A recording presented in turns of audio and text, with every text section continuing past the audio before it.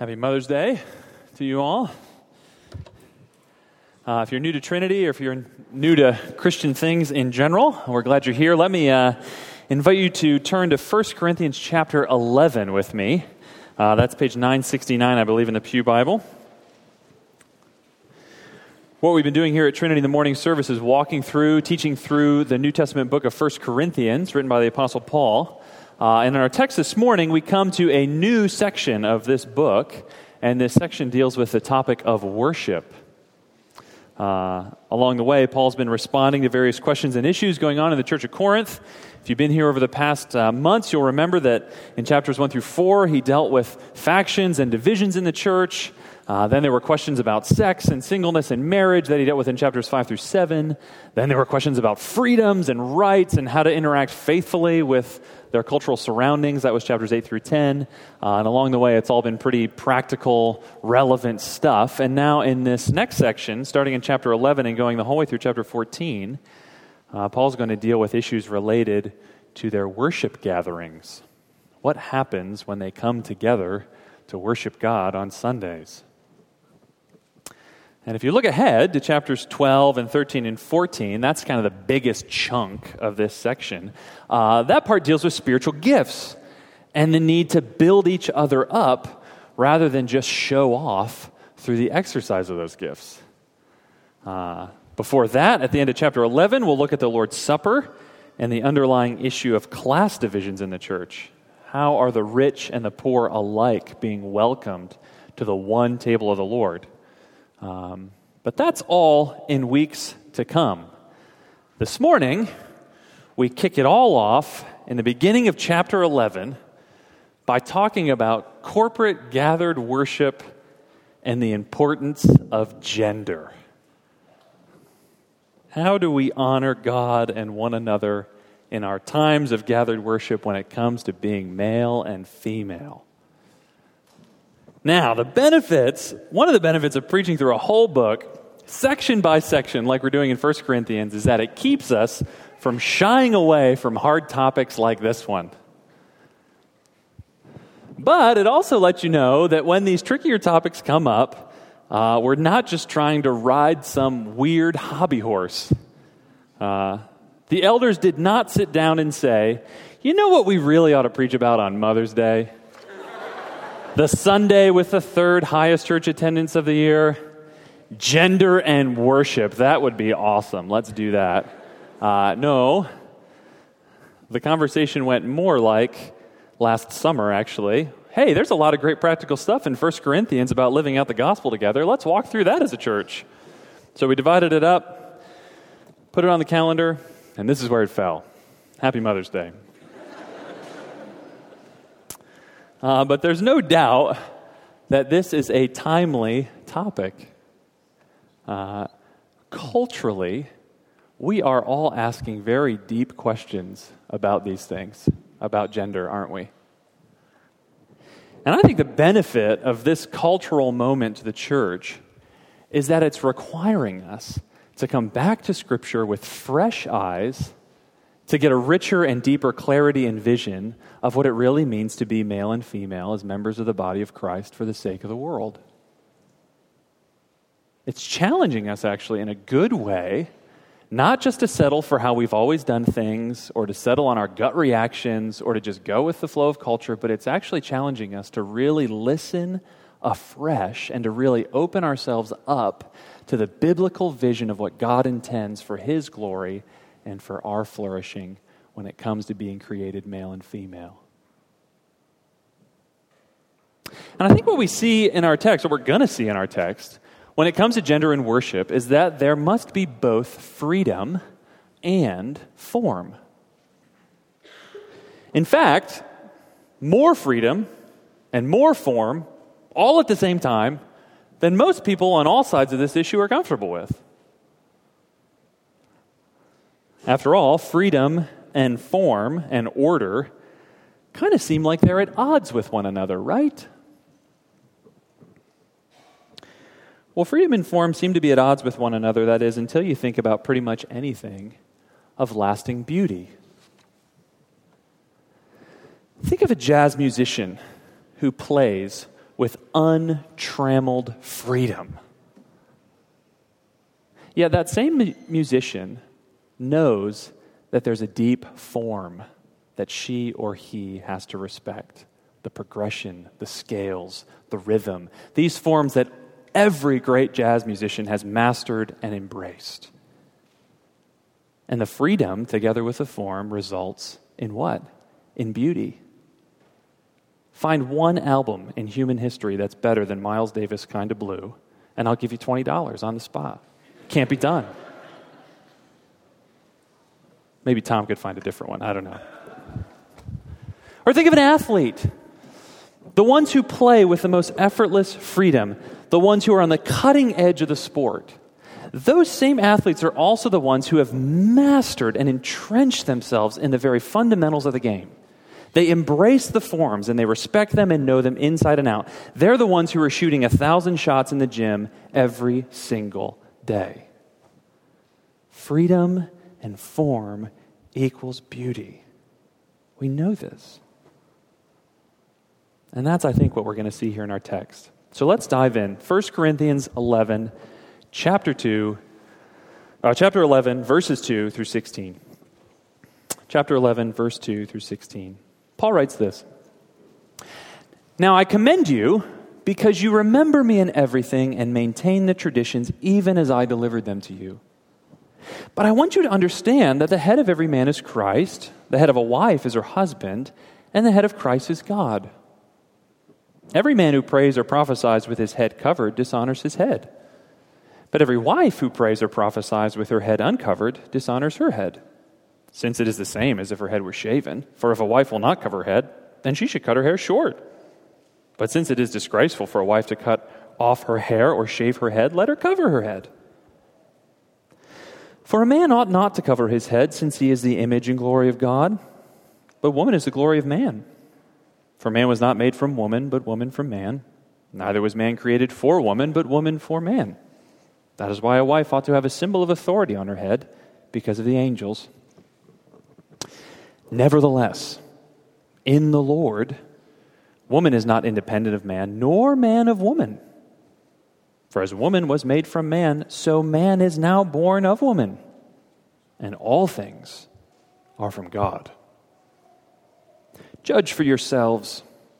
Is it proper for a wife to pray to God with her head uncovered? Does not nature itself teach you that if a man wears long hair, it is a disgrace for him? But if a woman has long hair, it is her glory, for her hair is given to her for a covering.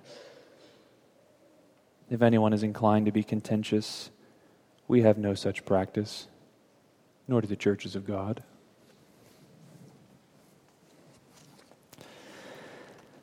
I wonder if you've ever been walking down the street and overheard someone talking on their phone. You're walking behind them, and you overhear just one side, their side of the conversation. And you might hear something like this. Yeah, I'll bring the meat. No, it's purple with dinosaurs on it. Well, look, if you want to give her that much money, that's your decision. Of course, I already told you, I'll bring the meat. And as you stroll along, you think to yourself, what in the world is this conversation about? Are they planning some sort of carnivorous, dinosaur-themed birthday party for a 5-year-old girl? What are they talking about? Well, to a certain extent, that's kind of what we're doing this morning. We're listening in on one side of a conversation. Reading this letter of the Apostle Paul to the church in Corinth, written to real people in a real place at a real time long ago, is sort of like listening to just one side of a phone call. In order to understand it, we sometimes have to do our best to fill in both sides of the conversation.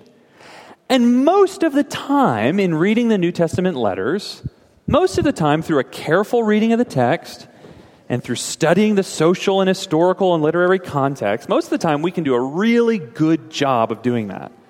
And as a result, we can say with a fairly high degree of confidence what's going on in most passages. But every once in a while, we come across a detail or a reference or maybe even a paragraph that just is not as clear. Of course, it would have all made sense to the original audience. They were the one talking on the other end of the line.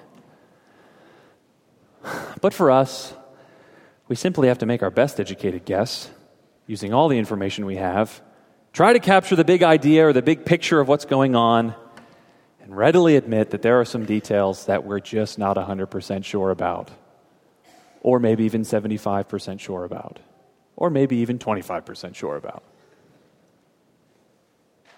And it goes without saying that our text this morning is one of those where there's a lot we're just not sure about. There are a number of details in this text we've just read that we need to make some educated guesses about, but we need to hold those guesses with a pretty open hand. In this sermon, I'm going to say probably and most likely and maybe a lot of times. But what we'll see is that there are some central themes that are pretty clear. So we'll spend most of our time this morning talking about what's clear and not get too lost in the weeds of the finer, more obscure details that come up along the way. And I think that as I've been sort of sitting with this text for a number of weeks, there are two things that we see pretty clearly. And surprisingly, almost every commentator I read has agreed. I'm going to tell you what they are, I'm going to show you where they come from in the text, and then we'll talk about how to apply them today. And in both of these things, Paul is concerned above all that we honor God and we honor one another in our corporate worship. Did you notice how often Paul uses language of glory and honor or shame and dishonor in this text? He wants our times together to honor each other, and in so doing to honor God. So, first clear principle is this. We honor God and we honor one another in our corporate worship when we empower the participation of both men and women in the body. When we empower the participation of both men and women in what's going on Sundays. Okay, where do we see that? Well, let's start at the top. Paul begins in verse 2 by commending the Corinthians for the traditions he's passed on to them. The traditions here would have been the sort of body of Christian beliefs and practices that the apostles would have taught in all the churches, and that we now have preserved for us in the New Testament. And on the whole, Paul says the Corinthians are doing their best to maintain these, and he commends them for it. Which goes to show that even in some pretty messed up places, you can probably find something to praise, right? The Corinthians had a lot of things that were mixed up, but Paul still finds something to sort of encourage them about. Then in verse 2 he says, but I want you to understand. In other words, here's an area where I need to help you gain a little more clarity. He's moving from commendation to instruction. He's not rebuking them. He's not correcting them. He's not upset with them here. He's just like a good friend, like a good pastor, going to help them hash some things out. And the issue at hand seems to revolve around the issue of head coverings. You see that in verse 4 and 5. Men, it seems, should pray and prophesy with their heads uncovered. Women, on the other hand, should pray or prophesy with their heads covered. Now, first little exegetical issue. It's possible that the language in verse 4 and 5 could be referring not to head coverings, but to hairstyles. If that's true, then verse 4 would be saying something like, men shouldn't have hair that comes down from their head. That is really long hair. In that case, I would be doing great for this passage. In verse 5 in that reading, women shouldn't let their hair flow down loosely. That is, they should keep it neatly tied up. Okay, commentators go both ways on this thing. We can't be 100% sure which one it is, but I think that probably, maybe, we can make more sense of the passage as a whole if Paul has in mind some sort of actual literal garment or head covering. It seems in the first century that most women, and particularly married women, in public would have worn some sort of shawl or scarf over their heads. It was a sign in that culture, and we all know clothing carries a lot of significance in a culture. It was a sign in that culture of respectability, of decorum, even of modesty, and it also sort of functioned as a sign of respect or deference for your husband and for your family household. Okay. Now, perhaps one of the things that we don't appreciate enough is how radically and wildly liberating the gospel was in the first century.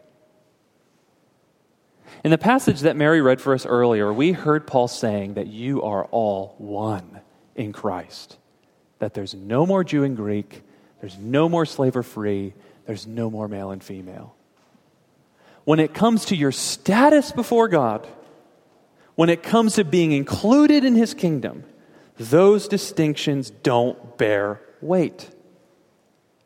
Though we are all sinners, though we are all morally bankrupt and bent, the gospel is that through faith in Christ, all of us are reckoned by the Father as righteous and as loved and as valued and as important as the very Son of God Himself.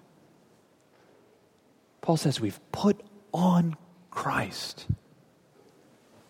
And whether you're Jew or Gentile, rich or poor, male or female, you are all the fully adopted heirs of the King through faith and faith alone. And that makes Christianity totally different than any other religion that would have been out there, either for the Corinthians then or really for you and us now. Because every other religion basically says what? If I become the right sort of person, then I can be accepted by God. If I do this or become this or perform this, then on the other side of that, there's perhaps acceptance.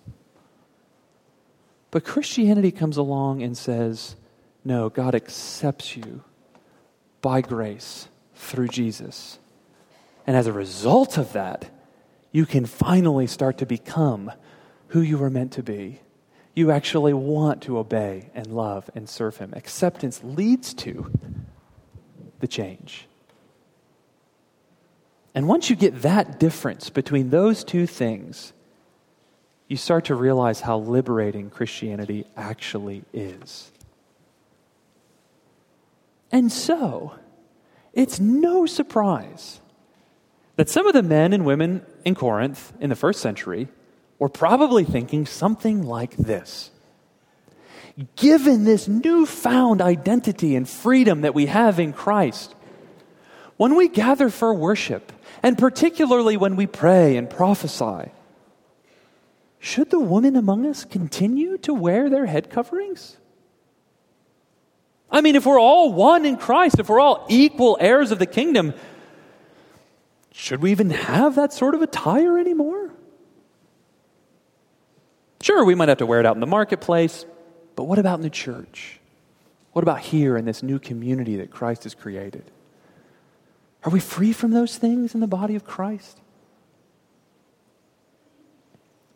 Now, before we take a look at Paul's answer to that question, notice the fact that Paul does not even bat an eye at the fact that women are praying and prophesying in the gathered assembly. In fact, a lot of commentators think that part of Paul's commendation in verse 2 includes the fact that at Corinth, men and women were participating so freely in the gathered worship of the church. After all, hadn't Joel chapter 2 foreseen the very day, and hadn't Peter himself quoted that text at Pentecost? That the days were coming when God would pour out His Spirit on all flesh, and your sons and your daughters shall prophesy. It seems abundantly clear from 1 Corinthians 11 that men and women were praying and prophesying in the gathered assembly. And Paul has no issue, no problem with them doing so. Now, we'll get into the head coverings issue in a minute, but I think it's worth just sitting with that observation for a little bit. Paul assumes the fact that men and women were going to offer public prayers when the church gathers. Paul assumes the fact that men and women were going to offer public words of edification and encouragement when the church gathers. Which is what Paul means, by the way, by prophesy here. Turn over, actually, just a couple of pages to 1 Corinthians 14, verse 3, if you're in your Bible. Chapter 14, verse 3, just a couple pages over. 14, verse 3, here's how Paul defines what he means by prophecy. Ready? The one who prophesies speaks to the people for their upbuilding and encouragement and consolation. Now, when we hear the word prophecy, we think almost exclusively of what? Weirdos predicting the future, right? But really what Paul has in mind when he uses the word isn't so much foretelling something, but forthtelling. Speaking forth words of upbuilding and encouragement and consolation to the church, to brothers and sisters. There's nothing weird or spooky about it. And also, by the way, we know that what Paul meant by prophecy in the New Testament church, in the New Testament era, was very different from prophecy in the Old Testament. Old Testament prophets operated under the direct inspiration of God. When they spoke, they could say, "Thus says the Lord." But it's very different in the New Testament. In the New Testament, prophecy, again, words of upbuilding, encouragement, consolation, these kind of prophetic words were almost always weighed and discerned by the leaders of the community. They didn't treat the function of prophecy in their midst like direct inspiration, like Old Testament prophecy. They treated it like human speech that was intended to do good, that was hopefully infused with scriptural wisdom, but might also stand in need of correction and improvement based on a fuller understanding and application of God's word. Whew. Okay, getting a picture of what prophecy is here in the New Testament, what Paul uses it. And all that is to say that Paul assumes the fact that men and women would be offering such public words of edification and encouragement and upbuilding and consolation when the church gathers for its corporate worship time. Now, you might be thinking, wait a second. I thought Paul was the guy who told women to be silent in the church. He's the bigoted misogynist, right? Paul. We're talking about the same Paul here, right? Yes. We are talking about the same Paul, not all those labels. Bracket those for a second. How can Paul be telling women to pray and prophesy in this text, and men, but then tell women to be quiet in other texts? What is going on? Well, okay, the text that you're probably thinking of are 1 Corinthians 14. We're going to get to that in a few weeks. And 1 Timothy 2. Greg just taught about that in Sunday school this morning. And when you look at those texts in context, you realize that Paul isn't saying there that women should never, ever speak ever in the church. What he's actually saying is that the office and the responsibility of giving final say as to whether a prophecy or a teaching aligns with the apostolic gospel, and the ones who will be especially accountable to Christ for that task when Christ returns, the ones who are especially accountable and responsible for ensuring the sound doctrine and teaching of the church, he's saying that that role is meant to be reserved to a group of qualified men. A group that elsewhere Paul will call elders or pastors or overseers. But those leaders are not meant to squelch the participation of women praying and prophesying. Rather, they are meant to empower it. In Ephesians 4:12, Paul says that one of the jobs of those pastor teachers, the elders, is to equip the saints for the work of ministry, for building up the body of Christ. And that means equipping all the saints, men and women, for the work of ministry, so that we might grow up in every way, Paul goes on to say in that passage, into the measure of the stature of the fullness of Christ. When we're using our gifts mutually for the upbuilding of the body, then we're growing into the fullness of Christ. Well, what would the application of this principle look like for us today? You know, friends, when I think about our corporate worship times together, I would love to see more of us, men and women, sharing words of encouragement, consolation, and upbuilding from up front. Right now, when someone comes into membership, like Sierra this morning, or when they get baptized, or when they're sharing about a recent ministry experience, we get some of this, don't we? And it's really good.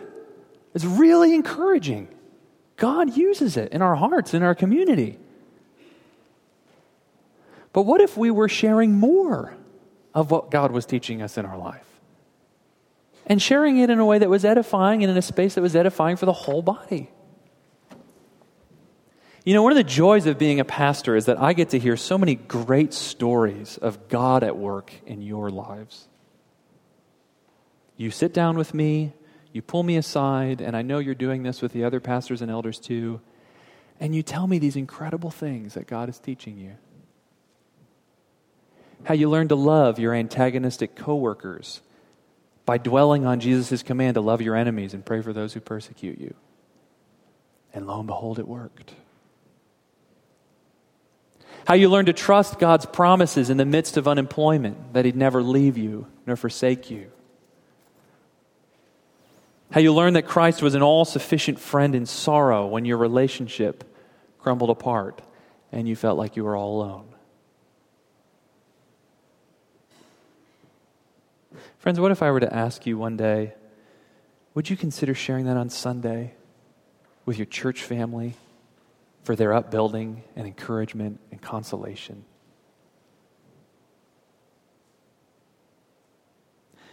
And of course, many of you are thinking, I could never do that. Speak in front of 300 people? He's crazy. Okay, it's intimidating. I get it. I still get nervous every time I get up front. That's normal. But, friends, what if we worked together to change the culture here at Trinity? Where the regular personal sharing of encouraging words was the norm. Call it whatever you want. A testimony, a prophecy, a missions update. I don't really care. What if every Sunday we would expect to hear not just one of the pastors give a sermon and fulfill that teaching role that God's given us, as central as that is, and it will remain, but what if we also expected to hear a message of encouragement from one member, at least from another member of the church as well? It's built right into our order of service. It's sitting right there before the offering, waiting to be grabbed. I think this would make our times all the more richer together. Don't you? Of course, there are other opportunities for doing this, right? Not just on Sundays. Small groups, one-on-one meetings, over lunch, after church, over coffee. Each of these becomes a venue, a space for the Holy Spirit to work through prayer and encouragement, through the mutual giving and receiving of our gifts of love and service, as we say in our membership vows. So if speaking in front of the whole church gives you cold sweats, start there, in small group, with your circle of friends. But friends, let's be praying together that Trinity will become a place where we empower men and women to participate and contribute to mutually edifying one another in our gathered times together. Where all of our gifts get cultivated and released so we can grow into the fullness of Christ. Well, let's keep moving. That's the first point. Mutual participation, freedom. Yeah? Here's the second point. We honor God and honor one another in our corporate worship when we embrace the created distinction between men and women in the body. When we embrace the created distinction between men and women in the body.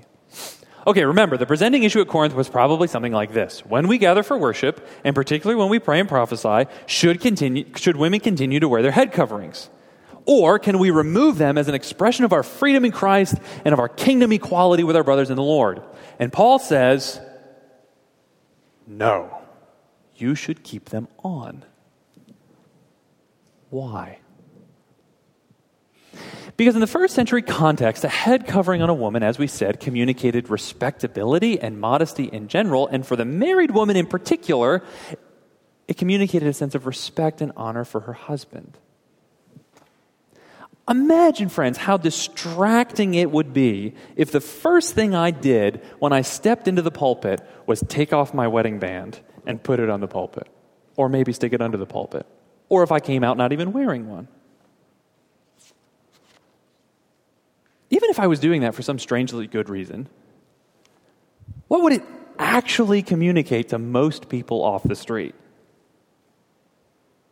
Well, it would be distracting and weird because taking off your wedding ring would seem to communicate that you're not married anymore, or at least that you're leaving your marriage commitment behind you or putting it aside for the time being. And the reality is, taking off my ring would actually dishonor my wife and detract and distract you all from the worship and honor of God. Now, for a woman to take off her head covering in the first century, the effects would have been very similar. Not only would they be taking off something that was part of just identifying as a woman in that culture, not only would taking off have been seen at times as something promiscuous and provocative, but they would have also been taking off something that communicated respect and honor to their husband. And so by removing the head covering, they would actually be, as Paul says, dishonoring their head. Not only their own selves, but also their husbands.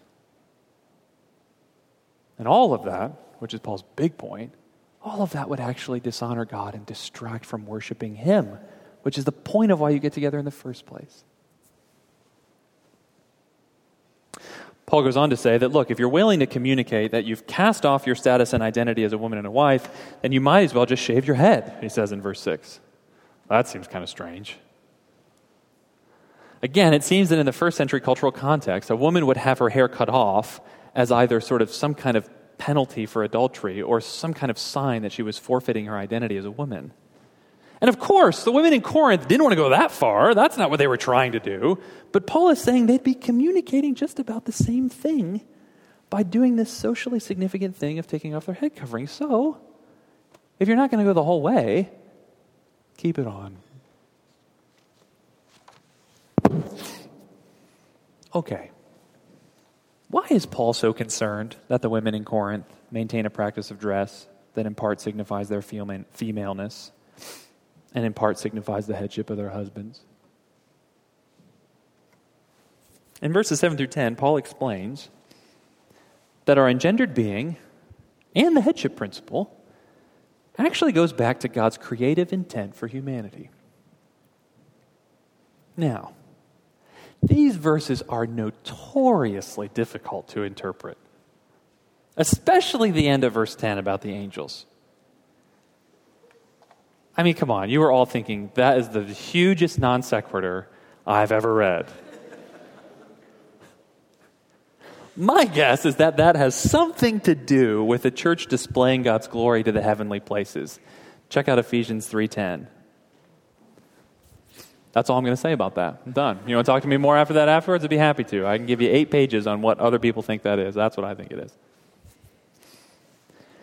But on the whole, big picture, it seems that Paul is saying that the order of creation in Genesis 2, with Adam being formed first and then Eve, does delineate a headship principle that gets embodied in the home through husbands and wives and ought to be embodied in the church in the office of the elder.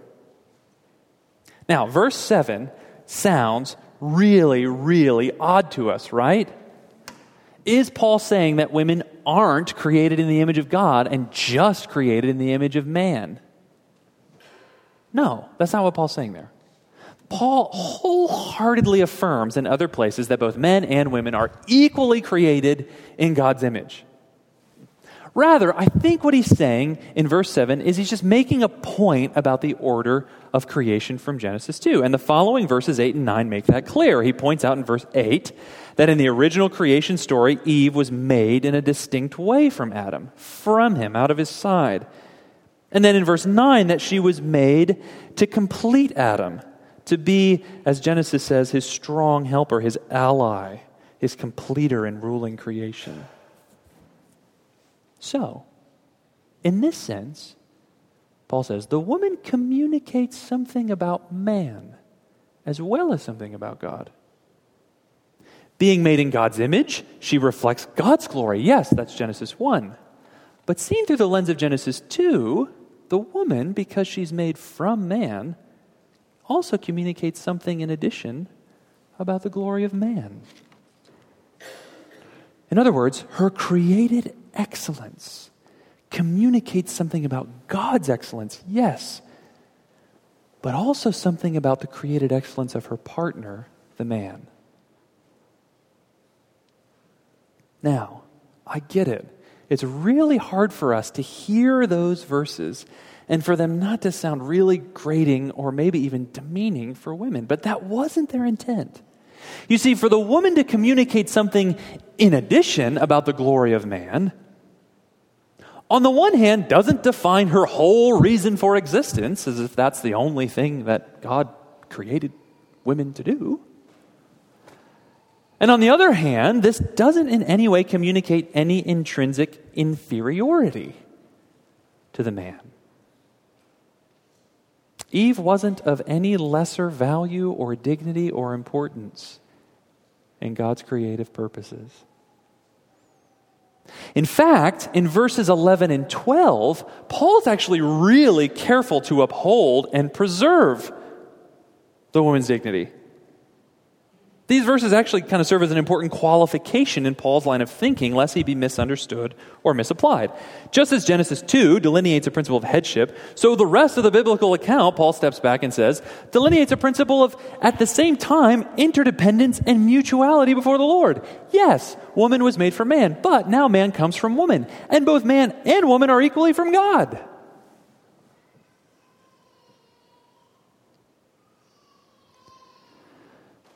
But why in the world would Paul want to preserve such a convoluted and complicated line of thinking? On the one hand, equality of value and interdependence and mutuality. We get that. On the other hand, diversity of role and headship. Okay, we understand that. We're a little less comfortable with that. What we can't do is the almost impossible thing of holding them together. Why? Why even try? Why is Paul even worried about that when it's so hard to hold together, when it's so hard to work out in practice? Why is he so careful to try to preserve that in the life of the church? The answer is actually found in verse 3. All of this reflects something about the nature and glory of God. Just as the Father and the Son are equal in essence and glory and attributes, so the husband and wife are equal in essence and glory and purpose. And a lot of times attributes. But just as the Son freely comes under the headship of the Father, so wives freely come under the headship of their husbands.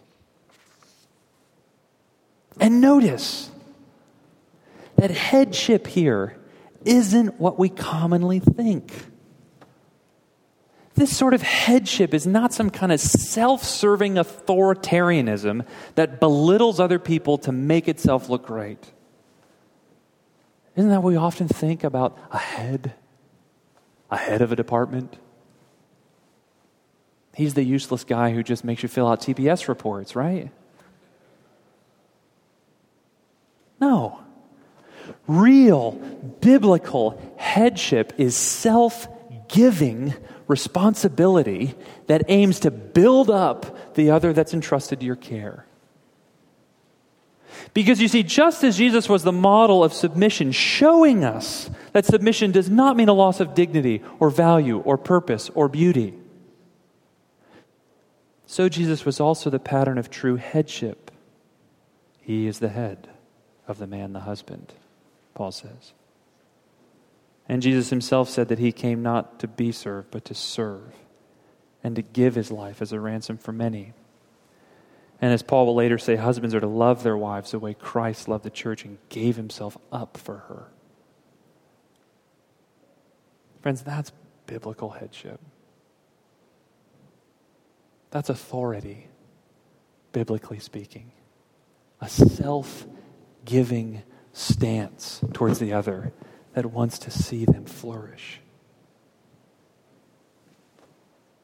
A love that bears pain and loss so the other can know glory and gain. That's headship. Now, of course, people have done all sorts of evil and wrong things under the guise of male headship. And we want to actually stand alongside the hurting and the broken and condemn those things as well. Those abuses have actually propagated a lie, not just about what headship is, but about who God is, you see. Real, true biblical headship isn't oppressive, it's life-giving. So you see, what's at stake in all of this for Paul in being male and female and the beauty of that distinction, and even in embracing a principle of headship between husbands and wives, all this is really about being a picture, a reflection of God's own triune life and love to the world. It's about honoring Him and displaying Him before a watching world, as each member takes up their part in the dance that God has assigned. Not because one is intrinsically better than the other. There's no hint of that in the biblical texts. But because God ordered it so. And according to His own wisdom, He promises to make His glory known through it. And so, Paul tells the Corinthians to keep wearing the head covering. Because in their particular historical context, it communicated a glad embrace of the created goodness of being male and female, and the distinction and role that each had in displaying God's glory. And he ends in verses 13 through 16 by appealing to nature and by appealing to the common practice of the church. His appeal to nature, real briefly in verses 14 and 15, is basically that if common experience tells us that men and women are different, for example, in their hair, and most cultures, men and women have different hairdos, then by analogy, it's fitting for men and women to have different symbolic attire communicating their maleness or femaleness, hence the head covering in the first century. And in verse 16, Paul appeals to the broad practice of other churches. If anyone is contentious about this, Paul wants them to know that this isn't just his own private opinion, but in fact, none of the other churches of God have any other practice than the one Paul, too, is helping them to understand. Now, for us today, in our time and in our place, friends, head coverings don't communicate anything like what they did for first century Corinthians, right? So there's no use in asking whether we should wear a head covering today. They've lost all their symbolic significance, and there's no threat of undermining the created goodness and givenness of gender by not wearing one or by wearing one. But even if we need not wear head coverings, the hard issue, I think, is still the same. Do we gladly embrace the created distinction of being male and female?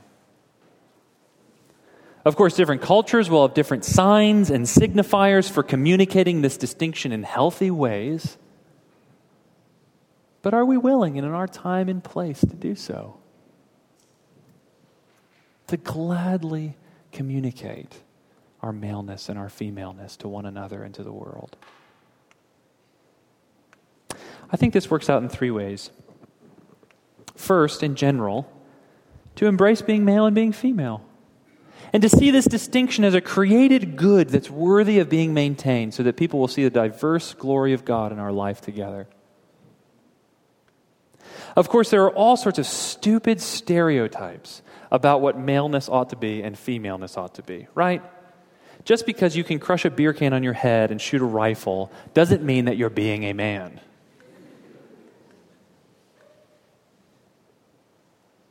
Was that our next men's ministry event? Sorry, guys. What counts is the character of Christ, you see.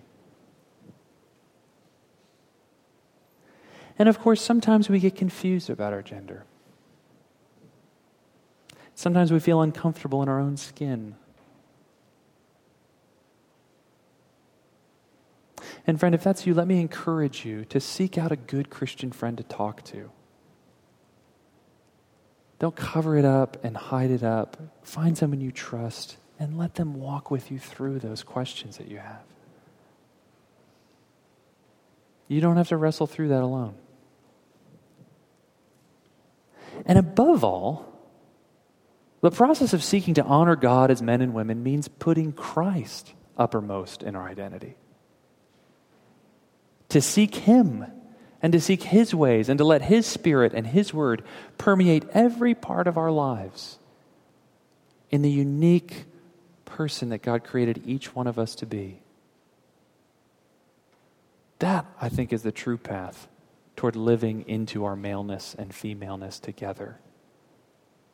To see Christ and let His Spirit then work it out in beautiful ways in our midst.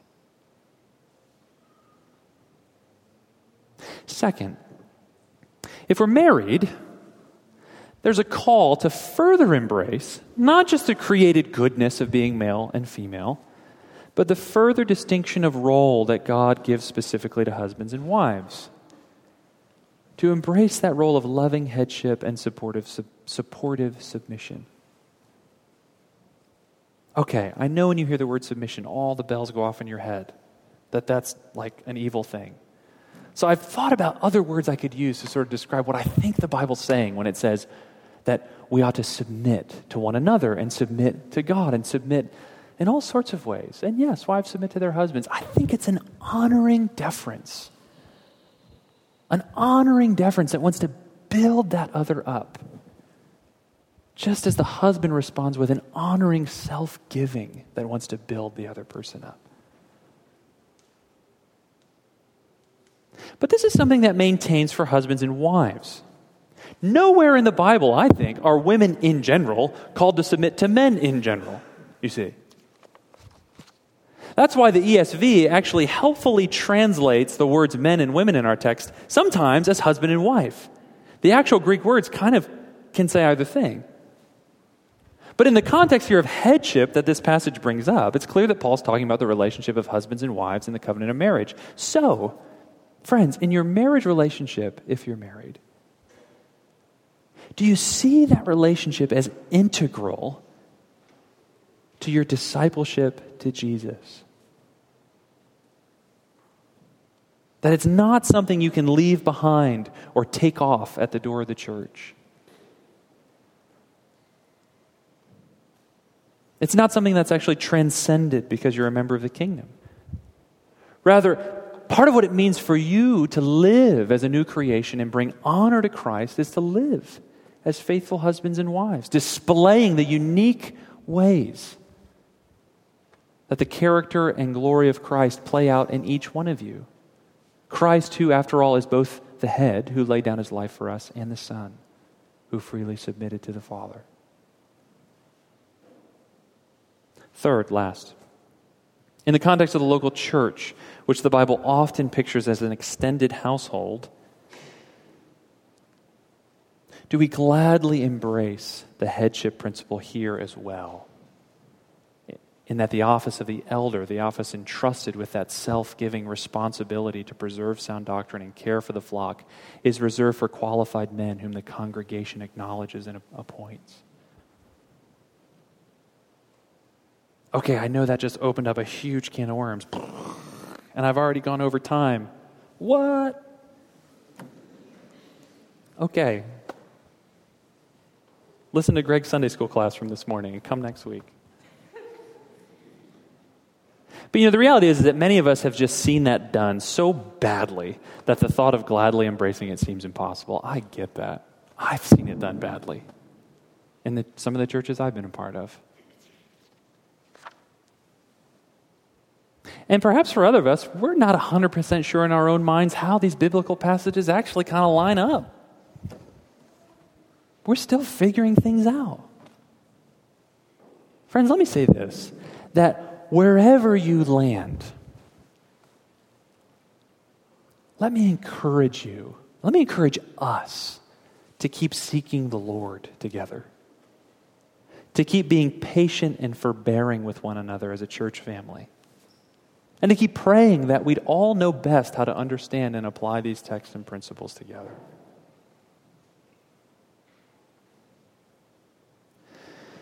But to conclude, I hope we're at least getting a glimpse of the interplay between freedom and form that Paul's laying out in this passage.